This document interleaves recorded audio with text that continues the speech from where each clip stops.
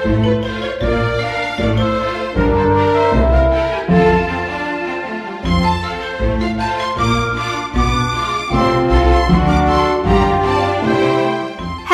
and welcome to today's edition of Worcester Talking News, brought to you by Worcester News and Equipment for the Blind with permission of the Worcester News and recorded on Thursday the 26th of August 2021 here at Colin Chance House. I'm Evelyn Brock, editor for this edition, and with me to read the articles are Moira Lowe and Jules Watkins. And a particularly warm welcome back to Jules. It's good to have you with us again. Thank you. Our sound engineer is John Plush, and we are ably supported by members of the admin team led by Carol Hartle. A warm welcome to all our listeners, especially new ones, and I hope everyone enjoys our offering. In addition to news items, you'll hear some useful telephone numbers, including theatres, readers' letters, birthdays and thought for the week. Obituaries are still included, but following listeners' requests, the obituaries are nowadays placed in a different spot, following the closing music. So, if you wish to hear them, please stay tuned then. Don't forget that recordings are usually available as podcasts, but at present, talking books are not available on memory sticks, but rather on CDs and tape. Also, do let us know your birthdays so that we can greet you specially when the time comes. This service is free to users, but if you would like to make a voluntary donation, it can be sent to Colin Chance House, Wilds Lane, Worcester, WR5 1DA.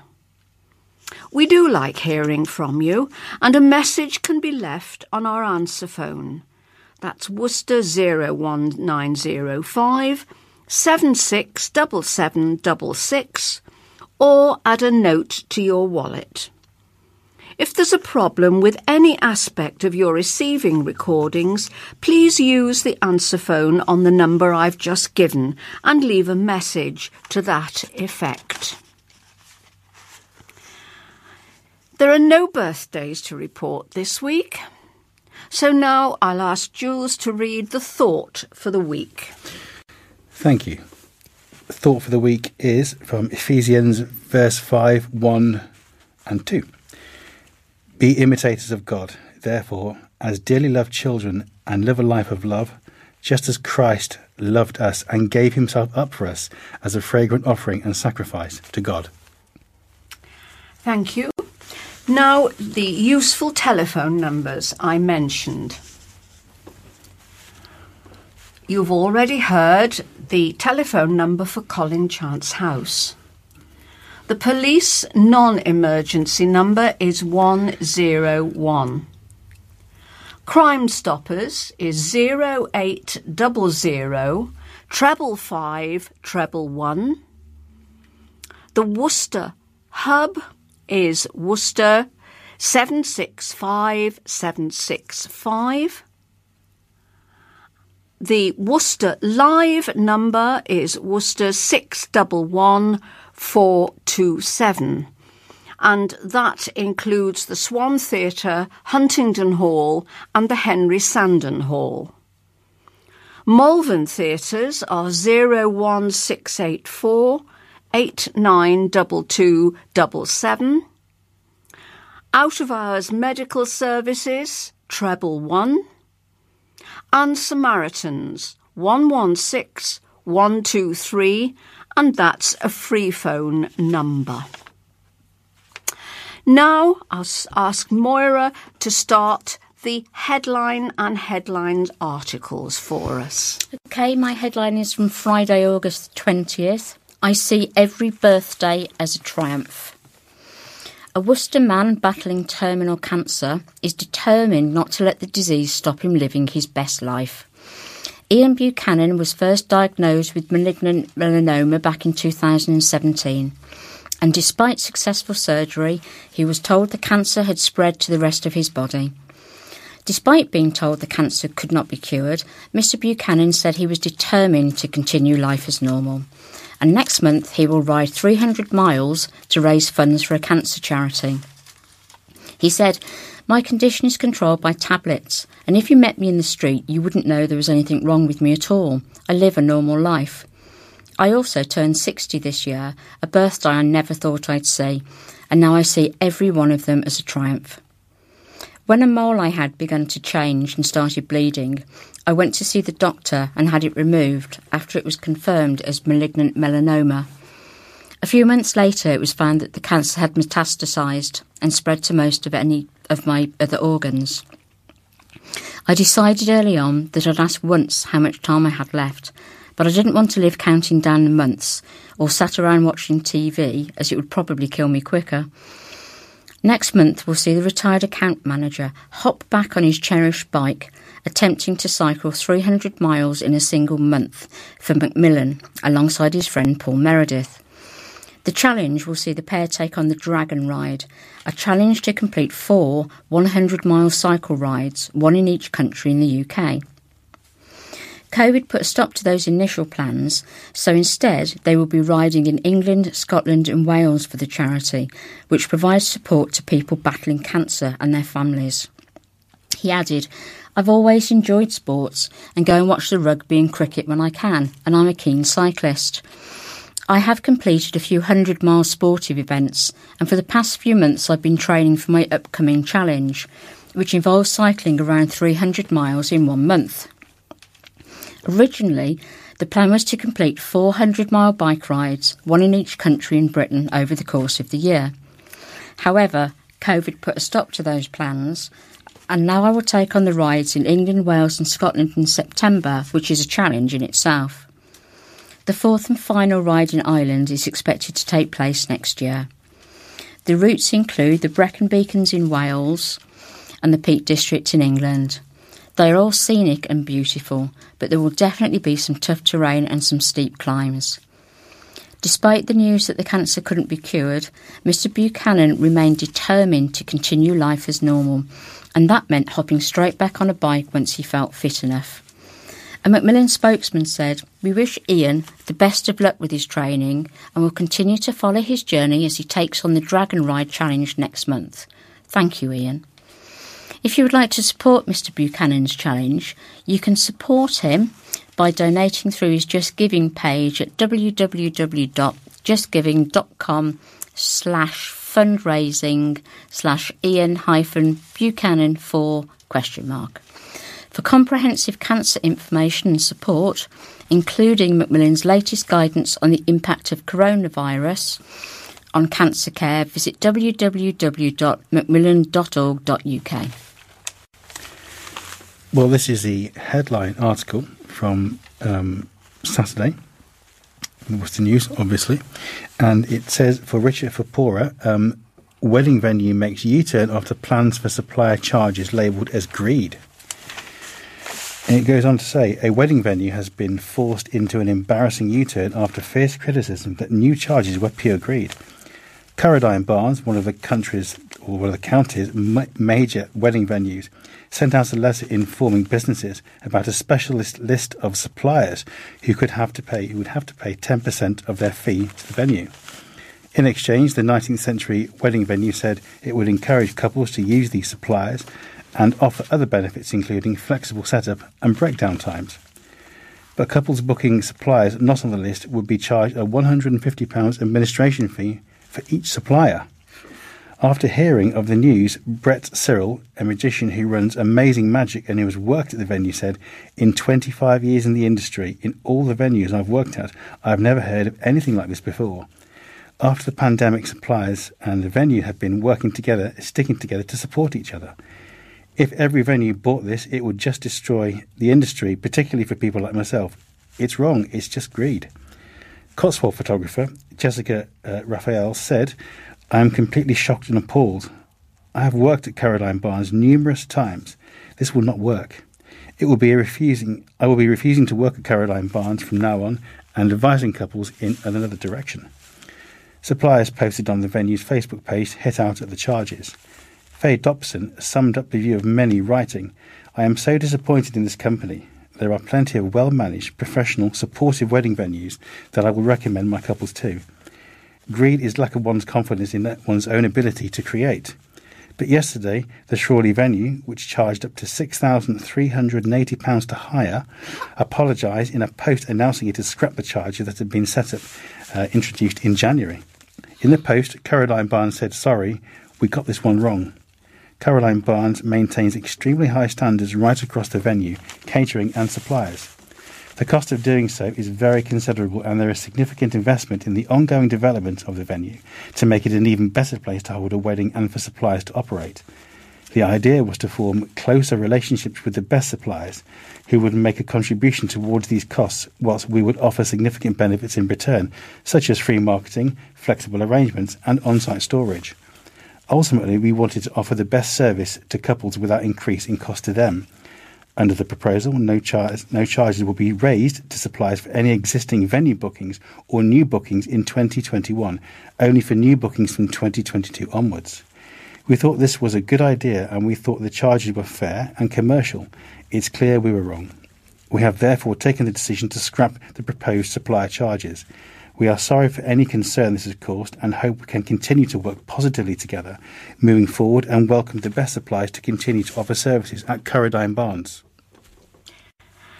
Now, Monday, August the 23rd, and the headline, "Buses, Not Bikes," and the subheading, "I won't bring this city to a standstill." The city's transport chief has hit back at criticisms he is anti-cycling, saying, "I'm not going to bring this city to a standstill." Worcestershire County Councillor Alan Amos said he wants to get cars off the road, but claims buses rather than bikes are the way forward. But cycling groups such as Bike Worcester have accused transport buses of running a business-as-usual approach, despite both the city and county councils declaring a climate emergency. And the group say that although the council adopted a travel plan that aims to reduce short car trips in Worcester in 2017, journeys under 3 miles are at the highest they have been in history, and the city's cycling infrastructure remains poor. Councillor Amos, cabinet member with responsibility for highways and transport, insists that the council's policy must remain pro-choice. He said, "I'm not in the business of forcing people to do what they don't want to do and adding to existing problems. There are those who are anti-car and demonise drivers, but they've got to bear in mind that the majority of those who are actually driving are doing something that is essential, like going to work or doing their weekly shop.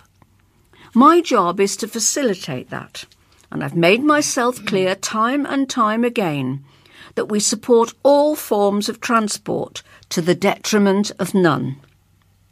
He continued, "I'm not going to pass a law that will savagely increase congestion. I'm not going to bring this city to a standstill. For those reasons, we have to maximise the use of our road capacity in Worcester. Worcester is a very tightly drawn city. We've spent a lot of money, millions in fact, improving junctions, traffic lights and keeping the traffic going, because stationary traffic is more polluting than moving traffic." Mr Amos said the council was resurrecting its passenger transport strategy for buses after it had been put on hold by COVID-19. He said, "We want to get as many cars off the road as possible. It would make my job a lot easier, and the main alternative is buses. Come October, we are going to have a bus improvement programme, and we're also going to have an enhanced control over the routes, quality of service and ticketing. But to give the 13 to 17% of people who take the bus a better journey, they need free-flowing traffic and road capacity as well. So it's no good being anti-car and anti-road when the main alternative is buses. Cyclists have called for the introduction of cycle lanes and cite their success in other UK and European cities. And they have been backed up by central government, which has a policy of promoting more cycle lanes. The cycling tool recommended by the Department for Transport identified New Road, City Walls Road, Croft Road and Sidbury in Worcester as having space for cycle lanes. But Councillor Amos insists there isn't the space in Worcester. He said, "My answer is this. Look at the main arterial route into Worcester, which is the A44. Or the others like Newtown Road or Tolladine Road. Where are you going to get a cycle lane on any of those roads? It sounds good, but it's ill thought out. The new Southern Link Road that we're improving has cycle lanes all over, and all the bridges are cycle friendly. Where we are building new roads, cycling provision is already included and factored in. I will happily consider people's proposals, but with such a small percentage of commuters travelling to work by bike, is anyone seriously suggesting that we take away lanes of traffic? There would be chaos.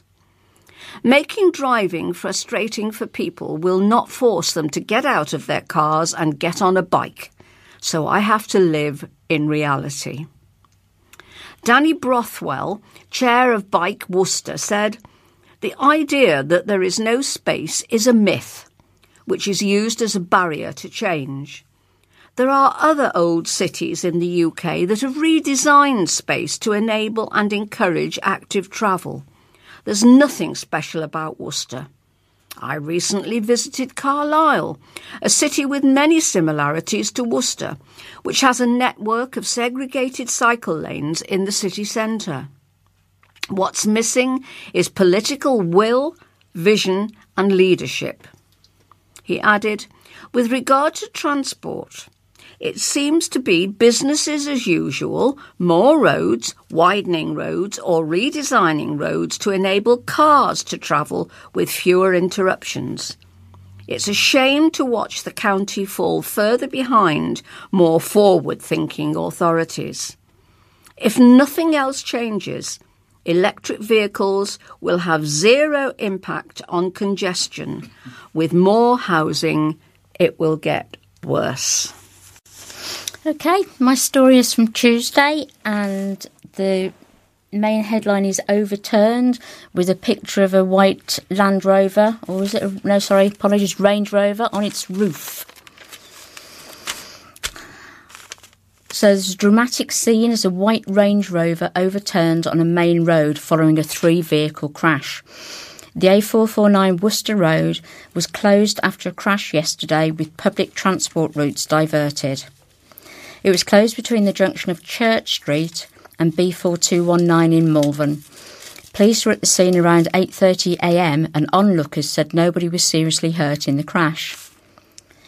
A spokesman for West Mercia Police said, "Police attended a road traffic collision at around 8:30 a.m. on Monday the 23rd of August at the junction of Bellevue Terrace and the A449 in Malvern. The collision involved 3 vehicles and the road was closed between the B4219 and Church Street junctions of the A449 whilst they were recovered."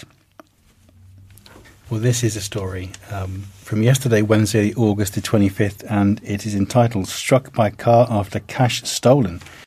The subtitle is "Man Hit by a Vehicle as He Pursues His Assailant," and there is actually a picture of a guy kind of sprawling over what looks like a French car of some description. Possibly a Golf, actually. Apologies. But yeah, there's a couple of shots from a bystander there. So it says here, cash was stolen from a man who was then run over in a horrifying attack outside McDonald's in Worcester. The man in his 50s had a significant quantity of cash stolen from him and was then hit by a vehicle driven by a suspect while trying to retrieve it. He was taken to hospital by paramedics after suffering a fracture to his ankle. A West Mercia police spokesman said, We were called to an incident at the Cross, Worcester, at just after 7:30 p.m. on Monday, August 23rd, due to reports of a collision between a car and a pedestrian. Inquiries are underway to locate the vehicle and suspect. A shocking video has emerged on social media which captures the moment the man was hit by the car and dragged along on the bonnet before he falls underneath the moving vehicle. And finally, today's headline: overnight wait in A&E for results. And the strapline is patient sat for 16 hours after heart attack symptoms. A pensioner who suffered a suspected heart attack was left waiting 16 hours overnight at A&E. John Farr, 76, who lives alone at his home in Mallard Close, Worcester, was taken to Worcestershire Royal Hospital at around 6:30 p.m. on Tuesday, August the 17th, after experiencing symptoms of a heart attack. He did not receive results until 11 a.m. the following day. Mr. Farr was told there were no beds available and had to sit in the waiting room throughout the night. He said, "The way I was treated was absolutely disgusting. I'm a 76-year-old man. To be sitting in A&E, not offered a drink or even a TV to watch, it was disgusting the way I was treated. I was called in at 11 a.m. I was told the issue was because of beds, but then when I went in, there were 3 beds available. The doctor told me I have got fluid around my heart. It's possible I had a heart attack." Mr. Farr was then kept in for the next 2 nights before being discharged on Friday. His son, Richard Lawrence, who lives in Kidderminster, dropped him at the hospital. Mr. Lawrence said, "Given that presumably COVID is no longer filling our hospital wards, why did my 76-year-old father have to wait 16 hours in the waiting room, spending the night sitting on a hard chair? I drove him to hospital after work. He had real difficulty walking into A&E from the car park even, had to stop for 5 minutes at the bus stop. The hospital was really helpful once he was admitted, but what a crazy wait. I know it's not a major NHS screw-up, but I just think it also wasn't good at all, pretty poor actually." He added, "To be stuck on those seats and awake all night would push most people physically. The security guard went off shift and came back to work the next morning, finding my dad still sat in there. We are lucky to have the NHS, and those staff who looked after my dad are not to blame. But I think there is an organisational problem somewhere." Worcestershire Royal Hospital was unavailable for comment. And now some of readers' letters, the published letters in the Worcester News. My first one is about the ongoing problem of seagulls and birds in general. "Murder by gulls? Don't be ridiculous. Dear editor, have people become so detached from the natural world around us that Gillian King, in her letter Why Do We Indulge Gulls, August the 19th, they call seagulls murderers? The gulls are scavengers, as many other wild animals have to do to survive. The seas have been terribly overfished, so the gulls have had to come inland, as humans have taken their natural food. I have never seen gulls attack full-grown pigeons. They normally live side by side. It must have been a rare incident. I've rescued pigeons over the years, some with bad injuries, but I have never heard them scream. If those 2 gulls were classed as murderers, then humans must be serial killers with all the fish, chickens, cows, sheep, etc. we eat.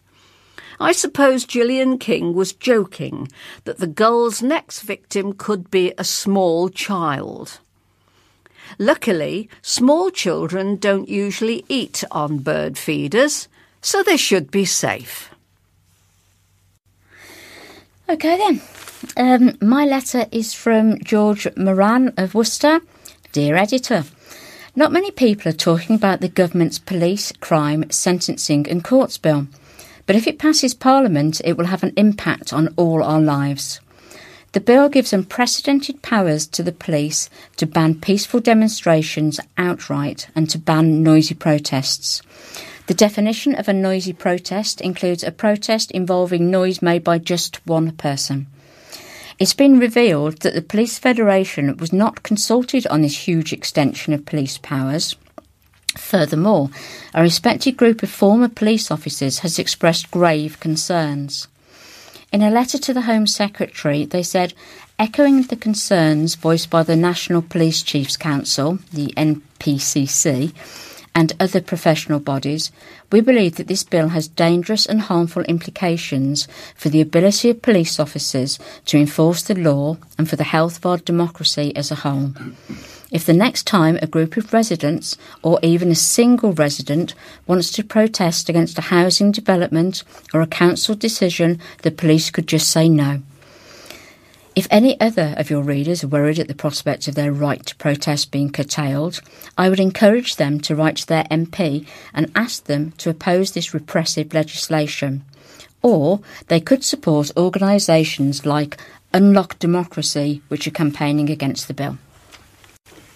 Well, this letter is from Tuesday, August the 24th, and is entitled We Need to Act to Save Our Oceans. This is from Sandra Grigg in Worcester. Dear Editor, although I live in a landlocked county, I am still very concerned about the protection of our oceans and the damage that these natural areas are experiencing through high-intensity fishing vessels in protected areas. Super trawlers are capable of catching and processing hundreds of tons of fish a day, with nets up to a mile long. They spend thousands of hours fishing in the UK marine protected areas every year, where they should not be. Our own fishermen work 17 times harder for the same size catches as 120 years ago. I ask this government, and particularly the Prime Minister, to keep to his commitment to a world of ocean protection. And now another take on the traffic problem in Worcester. And this is from Gary Kibblewhite, who is a regular correspondent. Dear Editor, over the last few weeks we've all been trapped in Worcester by roadworks. Whatever route we take out of the city, we are held up in a traffic jam caused mainly by the utility companies putting in place new services for new builds. All those man-hours wasted while stuck in traffic jams. The people who I feel sorry for is the care workers and their clientele. Hundreds of workers, all on time-critical slots, either getting to our elderly or disabled community to help them to get up and dressed, getting them lunch, even putting them to bed on an evening. The clock never stops. The disruption caused is unbelievable to our elderly and vulnerable community, who all rely on the continuity of the care workers keeping time. Some are having to stay in bed, lying in wet or soiled underwear. Others wait hungry for food, while others are desperate to get to bed. So please think of others. Let drivers out into the mainstream moving traffic. Leave those yellow boxes clear until your exit is clear. Be patient with fellow drivers. It may be your mother, father, grandfather, grandmother, brother or sister. These drivers are going to help. OK, my letter's from Brian Daniels from the Citizens Commission on Human Rights, United Kingdom. Dear Editor, there are lots of people who think ECT therapy isn't used anymore. Many people think it's a psychiatric method that's only read about in history books. The truth, however, is that it's still being used in over 100 ECT clinics across the UK. Also known as electric shock, it's been cloaked in controversy for decades.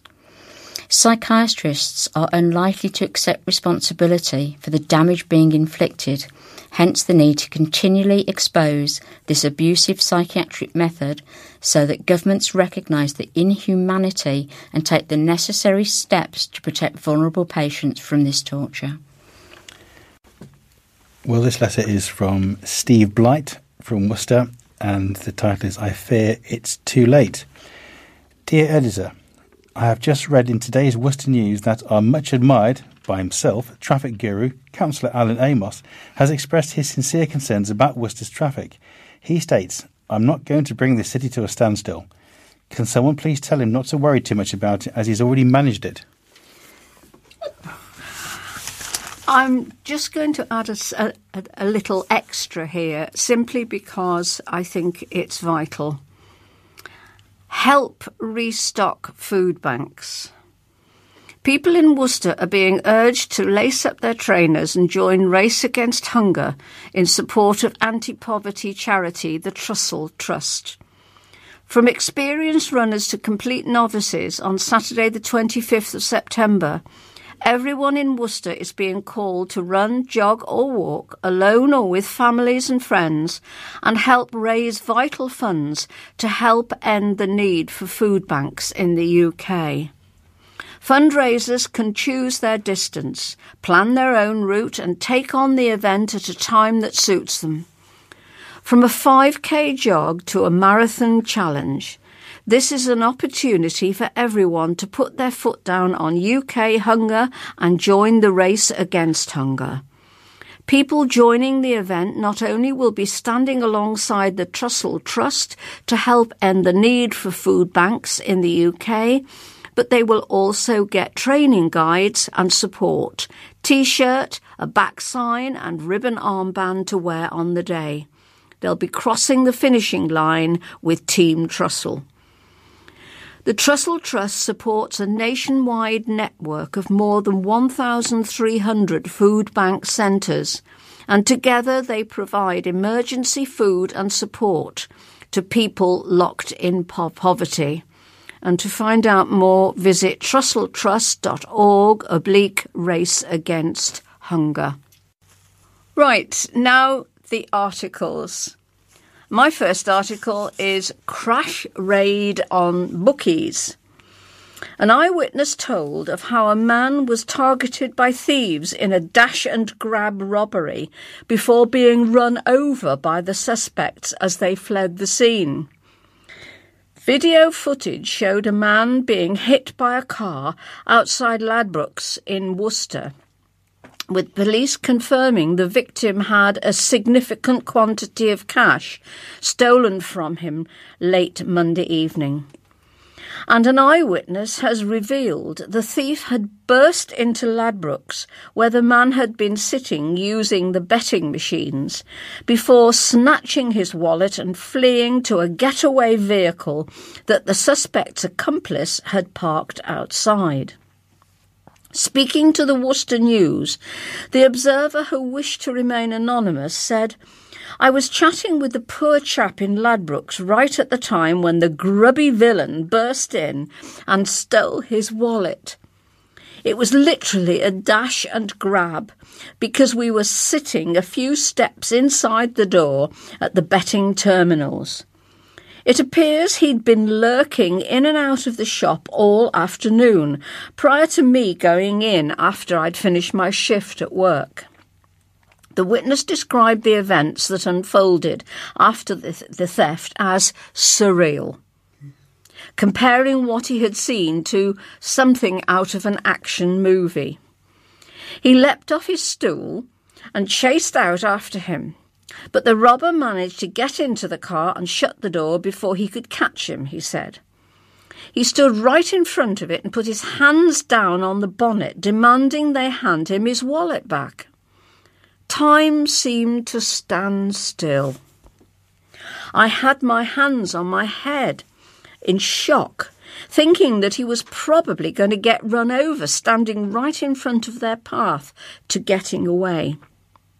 He continued, but then the driver decided to go into reverse, and that's when he clung on to the bonnet. That was the absolute surreal bit. He, the driver, reversed back with him, sprawled over the front of the bonnet, clinging on for dear life for maybe 50 yards back before stopping, and then launched forwards, throwing the man off. After knocking the man to the floor, the car sped off through 2 red lights as they rushed to flee the scene.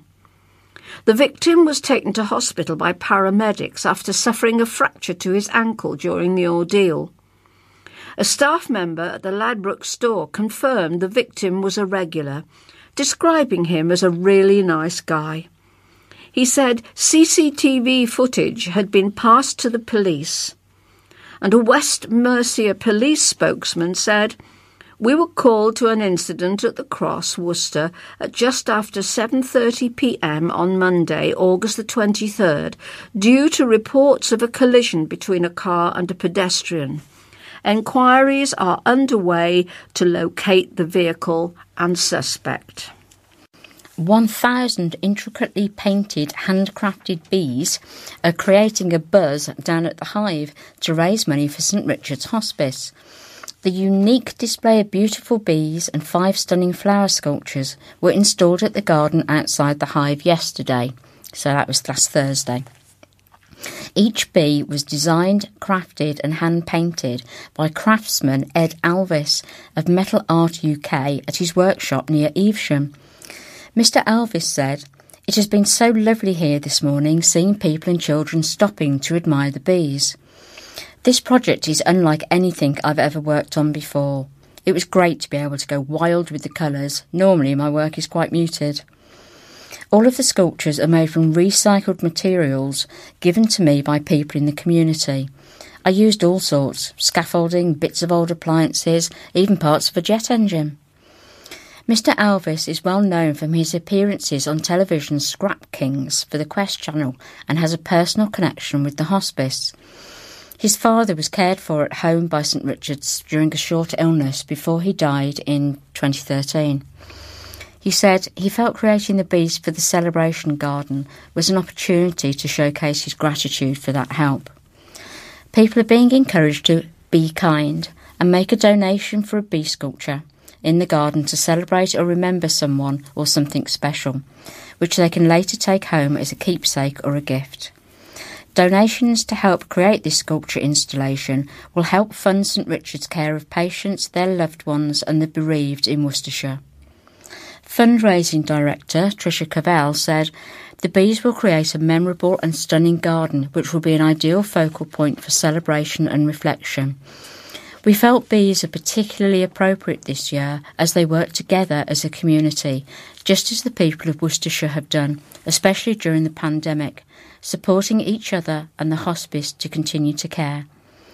Donors will be invited to collect a bee from the Hive garden from the hospice or by postal delivery after the installation is dismantled.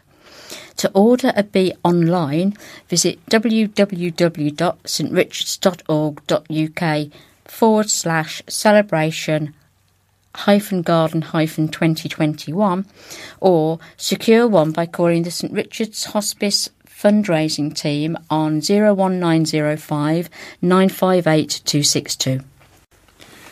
Well, here we have a letter from Monday, August 23rd, and this is on the subject of planning. And the title is, in fact, it's not a letter, I'm sorry, it's an article. And the inspector makes room for change. Another room will be allowed to be built in a city HMO despite parking concerns after a government inspector overruled the council. The U-turn means another room built as an existing 6-room house of multiple occupations Stainburn Close in Worcester. Worcester City Council planners rejected the plan earlier this year, saying adding an extra room would make the HMO too cramped for the people living there, as well as causing disruption for neighbours.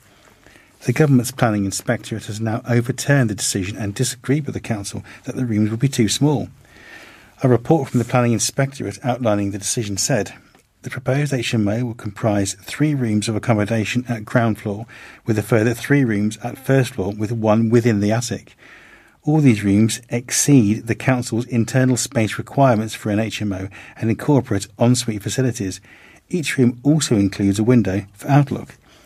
These, along with the proposed utility area and the communal kitchens and dining area, which is a practical layout, will provide adequate internal space for up to 7 occupants.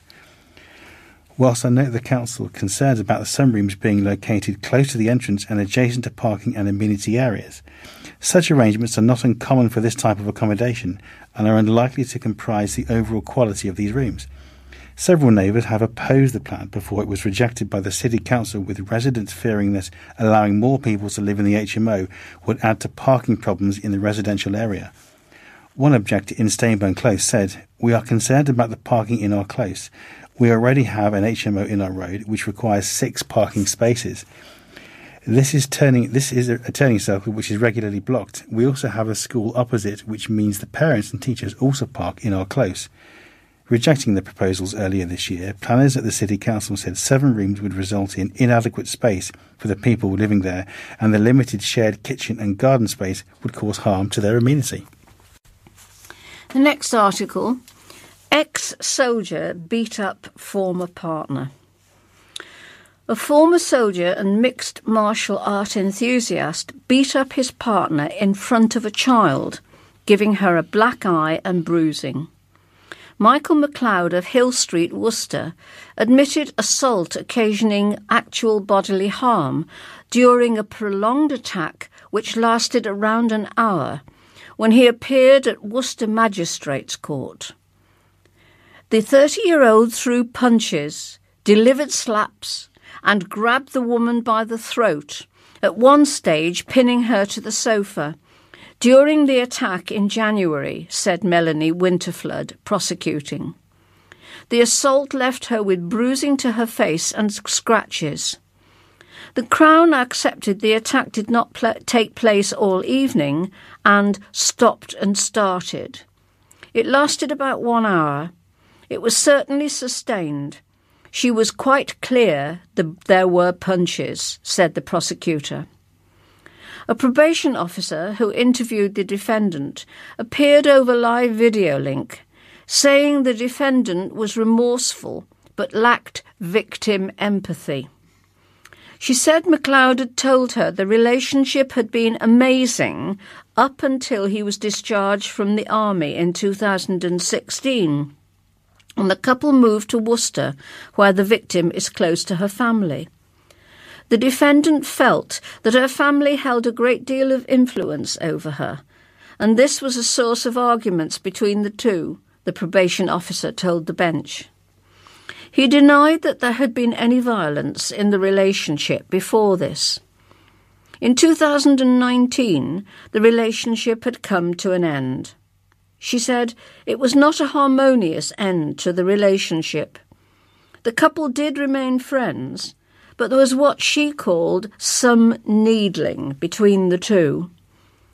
He had invited the victim for food on the day of the offence, and McLeod said the assault happened within an hour and that he knew what he did was wrong. However, she also added, there was an element of victim blaming. He said he didn't start the altercation, the victim did.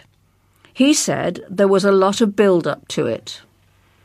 Although she said he was remorseful for his behaviour and does accept his guilt, she also said, it's my assessment, having spoken to him, he does lack the appropriate level of victim empathy required.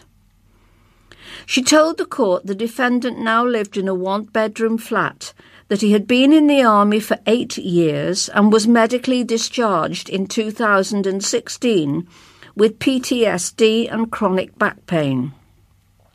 He has his own business as a loft board installer and also takes part in martial arts training. Philip Newton, the chairman of the bench, said, "We agree that this was culpability, a matter particularly because of the length of time of the various assaults, what we class as prolonged and persistent, but also significantly because of the presence of a child during the incident. Overall, is this so serious it has passed a custody threshold? Yes, we do find it so serious it has passed the custody threshold." After lengthy deliberations in private, magistrates imposed an 18-month community order, with 35 rehabilitation activity requirement days. MacLeod will also be made subject to a 6-month electronically administered curfew, which will run from 9:30 p.m. to 6:30 a.m.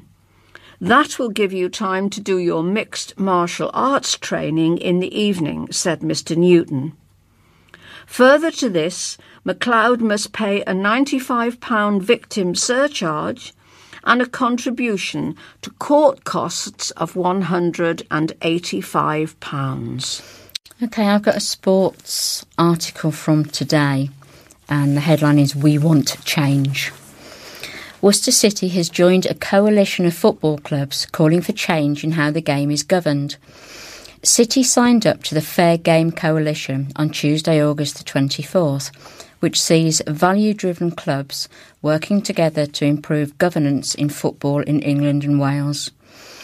Worcester City joined 20 other clubs, including Accrington Stanley, Bristol Rovers, Carlisle United, Leyton Orient, Lincoln City, Luton Town, Newport County, Tranmere Rovers and AFC Wimbledon as members. Luke Cox, director of the club, said, "Worcester City Football Club is enthused to join a rich tapestry of like-minded football clubs across England and Wales to call for change in how football is governed. Football needs significant changes to protect the future of our football clubs and leagues. We are aligned with our new fellow Fair Game clubs in that we wish to see football governed with fairness, openness and transparency at its core. We are so proud to be a part of our local community and strive to do good within it through Worcester City. Fair Game is working with a team of over 30 world-renowned experts to find long-term solutions to issues affecting the game. These issues include protecting the heritage of clubs, a fairer distribution of TV revenues, opposing the European Super League and tackling discrimination.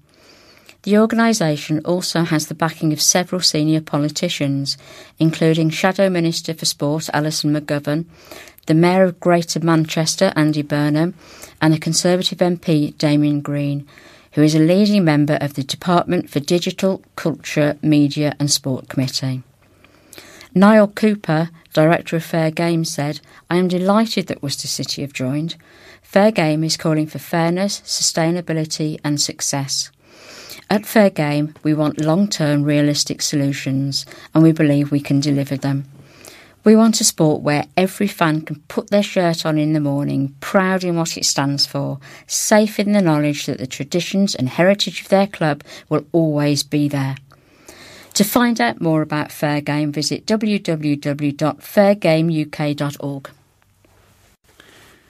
Well, this is another planning article from Monday, August the 23rd, and it's entitled "Fears Over Shelter." More concerns have been raised about a plan to build a homeless shelter in the city centre.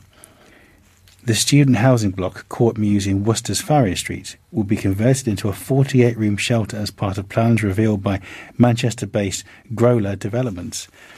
Several independent businesses who have helped revitalise the neglected parts of the city centre fear their hard work will be ruined by a plan to build the city's biggest homeless refuge on their doorstep and have raised concerns about antisocial behaviour and drug taking. In an objection to the council, Sam McCarthy from Worcester BID, I think that's Business Information District, said building the shelter would deter businesses from moving to the area. She said this development will stop further development in the area and may well make existing businesses move away from the area or out of Worcester completely. This could lose jobs for local people, evidently already raised by concerns raised by neighbouring businesses such as Worcester White House Hotel, the Burger Shop and the University of Worcester, she added. The South Worcestershire Development Plan states it supports strategies that focus on sustaining and regenerating South Worcestershire city and town centres as priority areas for regeneration. This kind of development will stop this happening in this area. The aspirations for the area are to develop the nighttime economy, and this will therefore not provide the homeless the amenity they require. Jack Evans, who has opened a bespoke furniture workshop in one of the city's arches, says he has moved to the city centre on the premise that the area was being revitalised. I located my business here in the knowledge that the council would be demolishing the chicken takeaway to create a walkway between Foregate Street and the river, he said. The prospect of an improved infrastructure and increased footfall was the deciding factor for me locating in the Arches. It seems to me that the proposal conflicts with the plan to regenerate the Arches and create a culture destination. Locating a homeless refuge at Court Mews would inevitably have a negative effect on me and other local businesses, with people being put off from visiting the area. Rachel Mitchell, manager of the nearby White House Hotel, said it would have a devastating impact on the hotel and prevent tourists from visiting the area. In a lengthy submission to the council, she said, as the responsible organisation will be remote, who will be registering and liaising with the residents, going through the procedures, rules and assessing their needs on a daily basis. I understand that the member of security will be provided, which is itself indicative that trouble is expected and that the management of the property will be operating remotely. In other such accommodation, the ratio is far higher, with several support staff on site 24/7. Now an article about animals. Fight for the future of animal sanctuary. The founder of a sanctuary near Evesham fears having to put down many farm animals unless nearly £1 million can be raised to fund the purchase of land. Jan Taylor, 81, has run the Farm Animal Sanctuary from Manor Orchard Farm, Middle Littleton, for more than 20 years, having initially started in Bromsgrove 30 years ago. More than 600 animals and birds rescued from abuse, neglect, slaughter and abandonment live there and are cared for by staff and volunteers until the end of their natural lives. The sanctuary survived an eviction notice from the previous owner approximately 3 or 4 years ago, but the current owner, who bought the land to save the sanctuary, now plans to sell up. Ms Taylor has a lease until 2024, but no certainty over its renewal unless she finds £944,000 to buy the land, and she's launched a Just Giving page to rescue the sanctuary. She explained that moving on would not be an option, having spent years and significant sums of money rebuilding barns, setting out paddocks and building field shelters. It would also be illegal to move some of the animals who are approaching the end of their lives. We won't be able to renew the lease. The owner has made that very clear, said Ms Taylor. We have been offered the chance to buy it. He has said he would prefer us to buy it, but at nearly £1 million it's not going to be easy to do. It has been on the market since Christmas. No one has been to see the property yet, but time is of the essence. There is no way we would be able to move. It would be impossible. Welfare laws prevent some of the animals being moved. All of the people who work here know the animals as well. We keep them until the end of their lives and need those same people caring for them. It's very important. When we came here, both barns were falling down. They needed a lot of repair and there was very little fencing. We have built up paddocks, field shelters, things like that, and we would not find that built and set up anywhere else for us to take care of the animals we have. To donate to the cause, visit the Sanctuary's Just Giving page. A controversial plan to build 50 homes on a former city golf course has been put back on the table despite being rejected by the council. The affordable housing could be built on the former Tolladine golf course in Worcester by Housing Association Bromford, with 3 homes in nearby Darwin Avenue demolished to make way. Worcester City Council's Planning Committee went against the recommendation of its own planning officers and rejected the proposals in June after hearing the land was some of the only accessible green space in the city for hundreds of residents. Despite the rejection, Bromford have now resubmitted the exact same plan with significantly enhanced landscaping, which it says addresses the concerns raised by the planning committee when it was rejected. Bromford has proposed a mix of 1 to 4 bedroom homes, which the Housing Association will go a long way in providing much needed affordable homes in the city. A statement included with the application said, "The application is the resubmission of the earlier application refused at Planning Committee. It proposes 50 dwellings in a sustainable location on land allocated or proposed to be allocated for residential development in the South Worcestershire Development Plan (SWDP) and its review. The key difference between this application and the previous refused application is that this application proposes significantly enhanced landscaping in response to Planning Committee's concerns.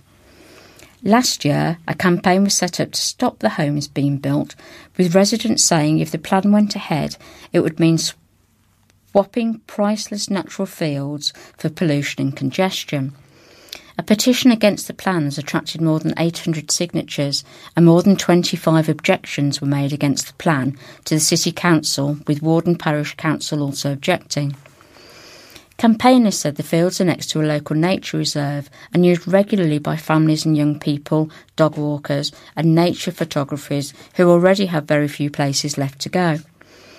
Concerns were also raised by Warnden councillor Andy Roberts, who was critical of applicant Bromford's claims about an oversupply of green space in Warnden, adding that it was ludicrous to draw lines through green space and did not want to see green space in Worcester rationed. Well, this is an article about GP's patients, and in fact leads on from the Worcester show, which was enjoyed, record turnout earlier this year, and it reads, "It was great to be back talking to people face-to-face at the Worcester show on the 15th of August. The main issue we were discussing with people is how they feel about accessing health services online. It is such a key issue at the moment, and the topic is of such importance to have a chance to discuss in person rather than online. During COVID-19, GP practices and increasingly hospitals have been using telephone and video call consultations in place of face-to-face appointments. This has also been an increase in use of online services such as email and text messaging, communication and ordering of prescriptions. We want to understand more about what people think about finding information and communicating with health services online. We know that not everybody has access to the internet or finds it easy to use. If you would be happy to complete our survey by phone or by post, or if you're organising a group or event that we think we could attend and talk to people directly about this issue, please get in touch. We will use the feedback we receive to tell health services about the things they need to consider when they are planning how services will operate in the future. We always want to hear your experiences of using local health and social care services. People can contact us to give us feedback or about any service or issue. We are currently especially keen to hear about experiences of GP practices. We would like to know how easy you find contacting your practice by phone, arranging appointments and getting to see a doctor face-to-face if you need to, as there are some issues that have been raised with us recently. Please get in touch to share your experiences of local health and social care services in confidence to help us make a difference. You can call us on 01386 550 264 or email us at info@healthwatchworcestershire, that's all one word, .co.uk, or give your feedback via the Tell Us page of our website at www.healthcareworcestershire.co.uk. And now, something a little bit different. One of Mike Grundy's Worcester Memories articles, when music superstars graced the city's stage. And I thought it was particularly appropriate because it mentions the Everly brothers, and the second Everly brother died this week. Worcester had the great good fortune to bask in a glittering golden era of spectacular live stage shows during the years from 1955 to 1970. Regularly to the stage of the Gaumont in Foregate Street came many of the world's chart-topping pop stars and most of the legendary names of the rock and roll era. People of the city and county could not believe their good luck in being privileged to see and hear live such fabulous entertainers as Buddy Holly and the Crickets, Roy Orbison, the Beatles, the Everly Brothers, Jimi Hendrix, David Bowie, Jerry Lee Lewis, Little Richard, the Rolling Stones, Cliff Richard and the Shadows, the Seekers, Dionne Warwick, Gene Vincent, Shirley Bassey, Alma Cogan, Johnny Duncan and the Bluegrass Boys, the Platters and Dusty Springfield.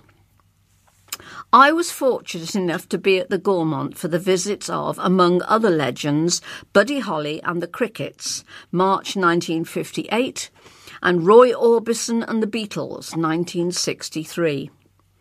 After 1965, the big shows at the Gaumont tapered off to just 1 or 2 a year, but the top stars kept coming, including David Bowie, Jimi Hendrix, Engelbert Humperdinck, the Rockin' Berries, Mary Hopkin and the Seekers. Imagine nowadays trying to get together lineups of stars of this international stature for one-night gigs.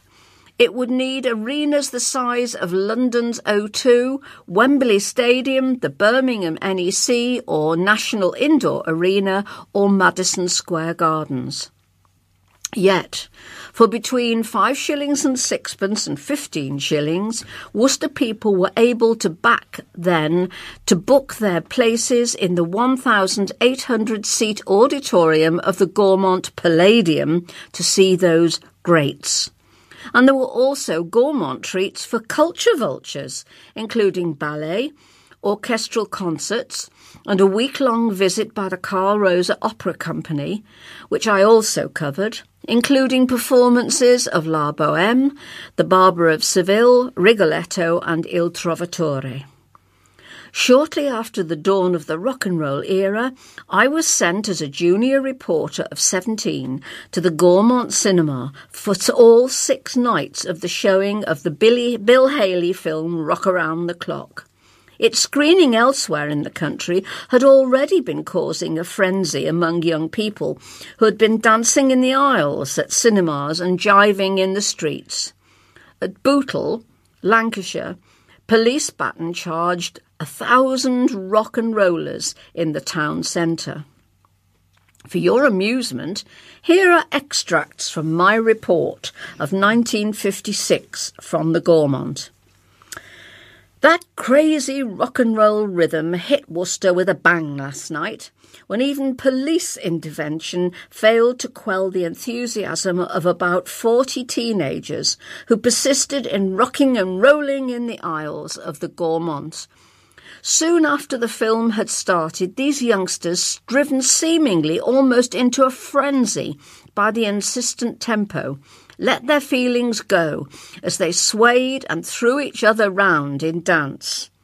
Their behaviour proved too much for the Gaumont manager, who called in outside help. In walked a sturdy police sergeant and a constable, who immediately marched out 3 youths in Edwardian suits. We weren't allowed to call them teddy boys back then. Many of their friends decided to walk out in sympathy, and silence descended on the packed audience for a few minutes.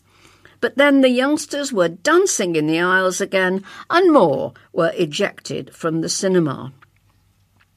One woman who stormed out in disgust told me, "It was one of the most disgusting, noisy exhibitions I have ever seen. It is about time some of these boys and girls learned to grow up." Follow that. A judge jailed a paedophile after hearing he had lived with a 10-year-old child without the consent of the parents or social services. Wayne Scarrett had asked the judge through his barrister for anything but custody as he is expecting a child, but Recorder Martin Butterworth said only immediate custody would be appropriate in the case. The 27-year-old admitted breaching a sexual harm prevention order in April and in June was found guilty. After a magistrate's trial he failed to attend, of a second count of failing to comply with notification requirements of the order. Ilana Davis, prosecuting, explained Scarrett was convicted of 2 counts of sexual activity with a 14-year-old child and a further count of causing or inciting a child to engage in sexual activity. The offences taking place in 2012. Miss Davis told Worcester Crown Court on Wednesday, as a result of that conviction, he was made subject to notification requirements and issued with an indefinite sexual offences prevention order.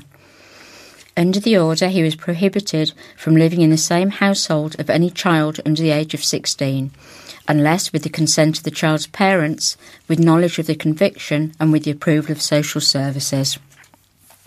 Miss Davis said after being released from prison in February, between March the 17th and April the 8th, Scarrett stayed at the Droitwich address of his girlfriend, their parents and a child. He registered his brother's address in Evesham as his place of residence after release from prison, Miss Davis said. Police found he was living at an address in Droitwich. The address belonged to the family of his girlfriend, but also living at the address were her parents and a 10-year-old. Neither of the parents or girlfriend were aware of Mr. Scarrett's convictions, nor had social services approved. Mr. Scarrett lived there for 3 weeks. The prosecutor added it was a persistent breach as he stayed there 3 weeks. He had been on police bail when the offences were committed, and the Crown said there was a high risk to the child. Andrew Davidson, defending Scarrett, who appeared on Videolink, said his client could be rehabilitated, adding, his girlfriend has struck by him. She is pregnant and will have the baby. He needs help. He says custody this time will impact very heavily. He knows he wants to be there for the child. Sentencing Scarrett, of no fixed address, Recorder Butterworth said, fact is, this was a persistent breach because every night you spent under the same roof as a 10-year-old child was an occasion when you were breaching the order deliberately. You continued to do so until police visited and you were arrested. The judge said, in not realising Scarrett's offending, this would have caused significant distress to the mother of the child. He sentenced Scarrett to 2 years jail, added he had considered suspending it, but I judge appropriate. Punishment can only be achieved by immediate custody. You will serve half the remainder on licence. Well, this is an article from Tuesday, August 24th about the University of Worcester. The title there is University is on Awards Shortlist. The University of Worcester has been shortlisted as Nurse Education Provider of the Year, pre-registration, for the 7th time in an all-time record for any English university. The university is shortlisted in the Student Nursing Times Awards, which recognise the people and places educating the next generation of healthcare professionals. Professor David Green, CBE, DL, the university's Vice-Chancellor and Chief Executive, said, in a year when our healthcare professionals have rightly won the nation's hearts, it is wonderful to learn that Worcester colleagues' dedication to educating the next generation of healthcare professionals has been recognised in this way. This is testament to the top-class work of our outstanding nursing and midwifery educators, together with the highly professional mentors in the Health Trust with whom we work. Now, more than ever, we need many more high-quality health professionals in our hospitals and community settings. At the University of Worcester, we are committed to doing all we can to help the nation and national and global efforts to recover from this devastating pandemic. Last summer, the University of Worcester was awarded the largest allocation of additional health training places in the country. A total of 473 extra places per year have been created and have been steadily filled. This September, there are more new places for nursing programmes, with placements available across the 3 counties of Worcestershire, Herefordshire and Gloucestershire, as well as in the West Midlands, including Dudley and Hales Owen. Robert Dudley, head of the 3 Counties School of Nursing and Midwifery at the university, said, we are thrilled to have been shortlisted for a 7th time as Nurse Education Provider of the Year, pre-registration, in the Students' Nursing Times Award. Our staff and practice partners work incredibly hard to provide the best possible education for our students, who go on to make an enormous contribution to their communities. Healthcare students at Worcester benefit from well-qualified, creative, enthusiastic, supportive staff and have access to some exceptional learning facilities. The university works in close collaboration with employers, including the NHS, and Worcester graduates are among the most employable in the country. This award shortlisting builds on the many successes of the university in recent times, which have included being named number 1 in the UK for the quality education for the last 3 years in the Times Higher Education rankings, being shortlisted for the University of the Year 3 times in the awards and twice in the UK Social Mobility Awards, and being named Sustainability Institution of the Year in the 2019 Green Gown Awards. And now an article which follows up something which was brought to our attention a few weeks ago in the Worcester News. Fresh push for support. A mum given 2 months to live at the end of June has renewed her appeal to help fund private treatment for triple-negative breast cancer. Lauren Maddock, 28, hit her £50,000 target to head to Mexico for pioneering treatment that is not available on the NHS, but was too ill to travel. In the meantime, she's been utilising private treatment options, including capsules that cost £2,500 per month to get back to a level of health that would allow her to go. She was hit with the devastating news this week that her cancer has spread, trebling in her liver. However, Lauren refuses to give up hope as she battles to see 7-year-old daughter Penny and 4-year-old son Arthur grow up, and has asked for extra help to buy time and explore more treatment options. I have not specified an amount yet, but more donations to the PayPal account would be so wonderful right now, she said. The capsules alone cost me £2,500 per month, so the £50,000 is running out. We've had more terrible news that the cancer has spread.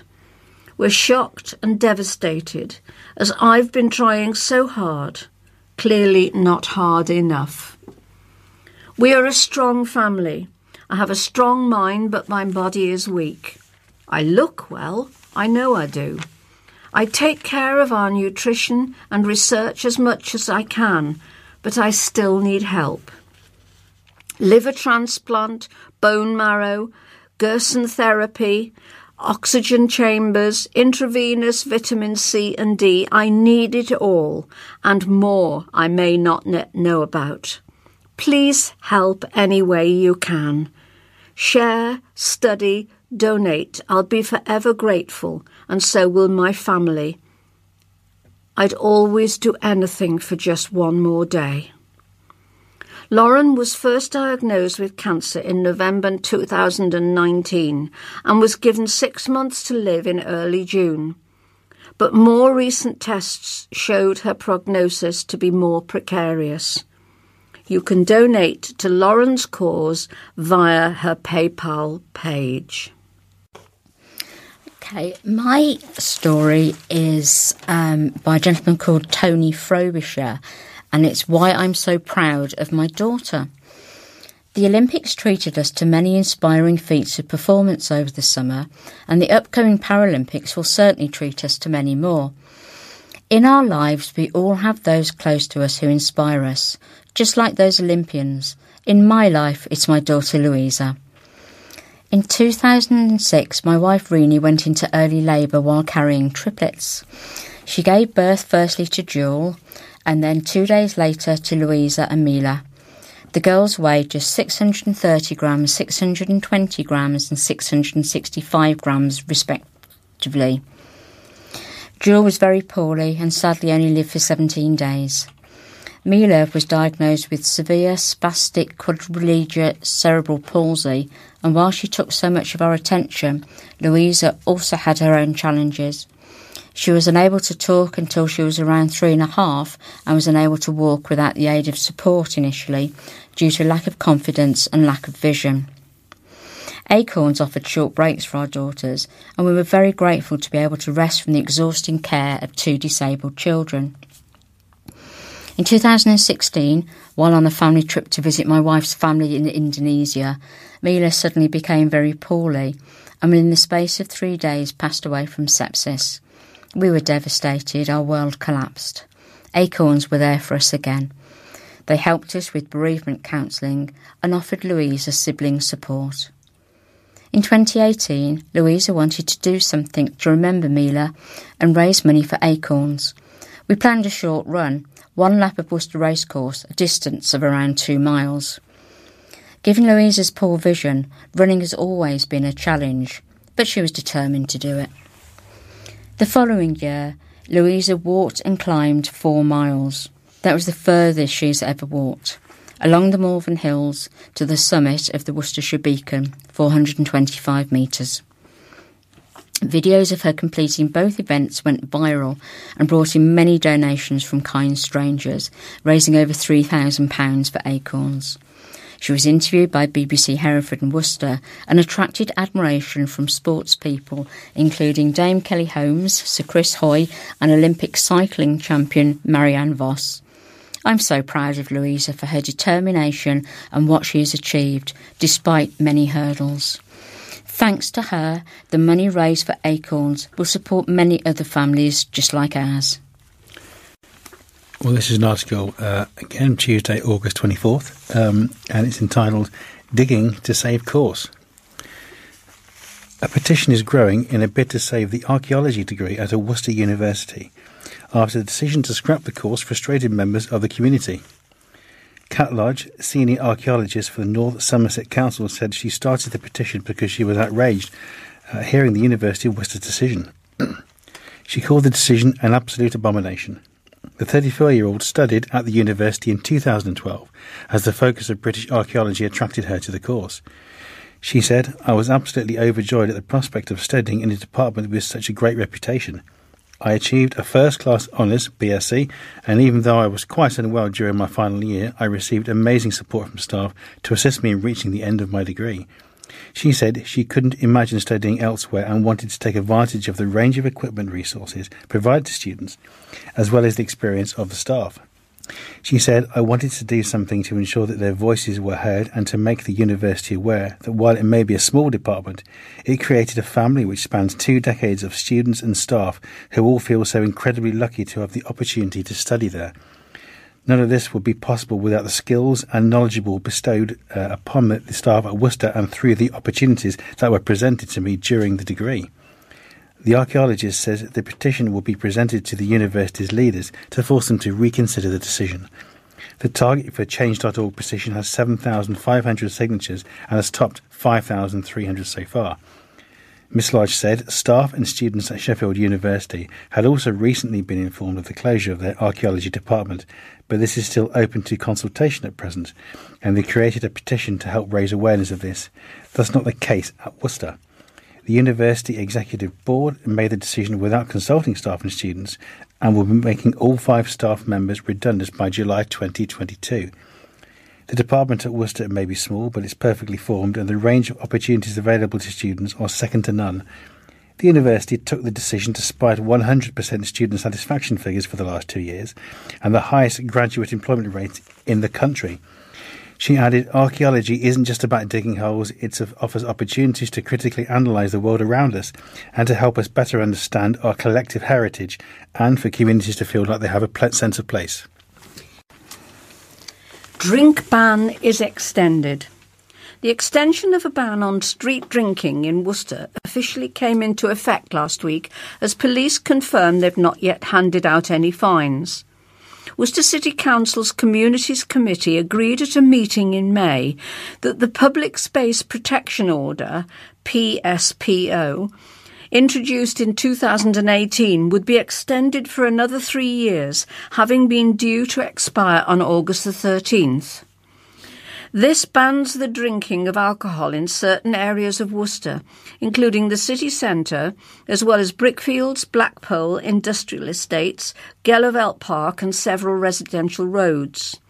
Anyone violating the order may be asked to give up any booze on them, and breaking the rules is a criminal offence that could result in a fixed penalty notice of up to £70, or, if prosecuted via a magistrate's court, a maximum fine of £1,000. West Mercia Police has confirmed there have yet to be any fines handed out. Chief Inspector Jessica Loxley-Clark said, while no fixed penalties have been given, the ability to request that open containers and their contents are disposed of has meant potential offenders now appear to be reluctant to gather in the PSPO area. The Safer Neighbourhood team uses education rather than enforcement when dealing with those who are vulnerable and have alcohol addictions, while more serious offences are dealt with via public order legislation and arrests for breaching community behaviour orders. That said, the PSPO is proving effective in helping us reduce antisocial behaviour incidents. During the Euros, we saw large, mainly well-natured crowds gather in Worcester city centre, but they were not seen to be drinking in the streets after the matches. Councillor James Stanley, who chairs the Communities Committee, is confident the extension is the right thing to do. He said, "The public consultation we launched earlier this year showed broad support for extending it for a further 3 years. I am confident that banning drinking on our streets will continue to help make Worcester a more attractive place to live and visit. We have seen a fall in the number of alcohol-related incidents of antisocial behaviour in the city centre since the Public Space Protection Order was originally introduced in 2018. Well, now we've reached the end of this recorded edition.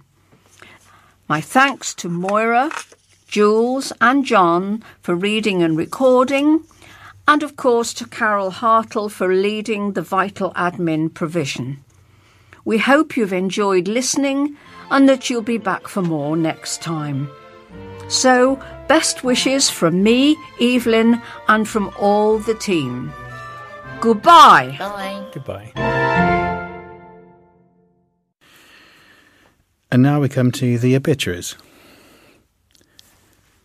Altie Ivor Thomas passed away peacefully on the 13th of August 2021, aged 72, following a long illness bravely borne. Funeral service at Worcester Crematorium on the 24th of September at 3:15 p.m, then afterwards at the New Checkers, Aswood Road, Worcester, WR3 8HD. Family flowers only, please. Bruce Morby, formerly of WCH, passed away at Worcester Royal Hospital on July 24th, 2021. Funeral at Worcester Crematorium on Tuesday the 31st of August 2021 at 9:30 a.m. Family flowers only. David Stone passed away suddenly but peacefully on August the 9th, 2021, aged 69 years. Funeral service will take place at Worcester Crematorium on Tuesday, September the 7th at 11:30 a.m. Family flowers only, please. John Henry Bokey Bokett passed away peacefully at home on the 15th of August, aged 70. The funeral service will take place at Worcester Crematorium Friday the 3rd of September at 1:45. Family flowers only. Langford, née White, Carol Jean, suddenly while on holiday on the 22nd of July, aged 79. Due to current restrictions, a private funeral service will take place on Wednesday the 8th of September at 2:30, and the service will be screened live in the Graham Hick Pavilion at Worcester County Cricket Club. Sturgis, Barbara Marjorie, passed away peacefully at home in the early morning of Tuesday, August the 10th, aged 95, already massively missed by her family. A service of thanksgiving celebrating her long and eventful life is to be held at the Vale Crematorium, Evesham Road, Vladbury, on September the 3rd at 2 p.m. Family flowers only, please. Hitchings, Doreen, formerly of Bilford Road, passed away peacefully on the 4th of August, aged 80. Funeral service at Worcester Crematorium on Wednesday 1st of September at 11:30. Family flowers only, please. Humphrey, Kenneth Ambrose, 5/12/1940 to 2/8/2021, loving father and grandfather. Funeral service to take place at St Nicholas Church, Ulster, at 12 noon on 31st of August. Family flowers only, please. Baldwin Hubert, known as Clive, of St John's, Worcester, passed away peacefully at St Richard's Hospice on 30th of July 2021, aged 93 years. There are no funeral details given, but donations, if desired, for St Richard's Hospice may be sent to E.J. Gummery and Son. Beck Kevin Martin, site manager at Regency High School, passed away peacefully at home on the 10th of August 2021, aged 62 years. Funeral service at St Barnabas Church on Thursday the 2nd of September at 9:30 a.m, followed by interment at Astwood Cemetery at 10:30 a.m. Family flowers only, please. Alan Perks of Pinvin died peacefully at home on Wednesday, August the 18th, 2021, aged 84 years. Funeral will be held at 11 a.m. on Friday, the 3rd of September 2021 at the Vale Crematorium, Fladbury. Donations in Alan's memory are invited for St Richard's Hospice. Saunders David Norman passed away suddenly on Sunday, August the 8th, 2021, aged 62 years. The funeral service will take place at St Peter's Church, Powick, on Friday, September the 3rd at 11 a.m, followed by interment in the churchyard. Family flowers only, please.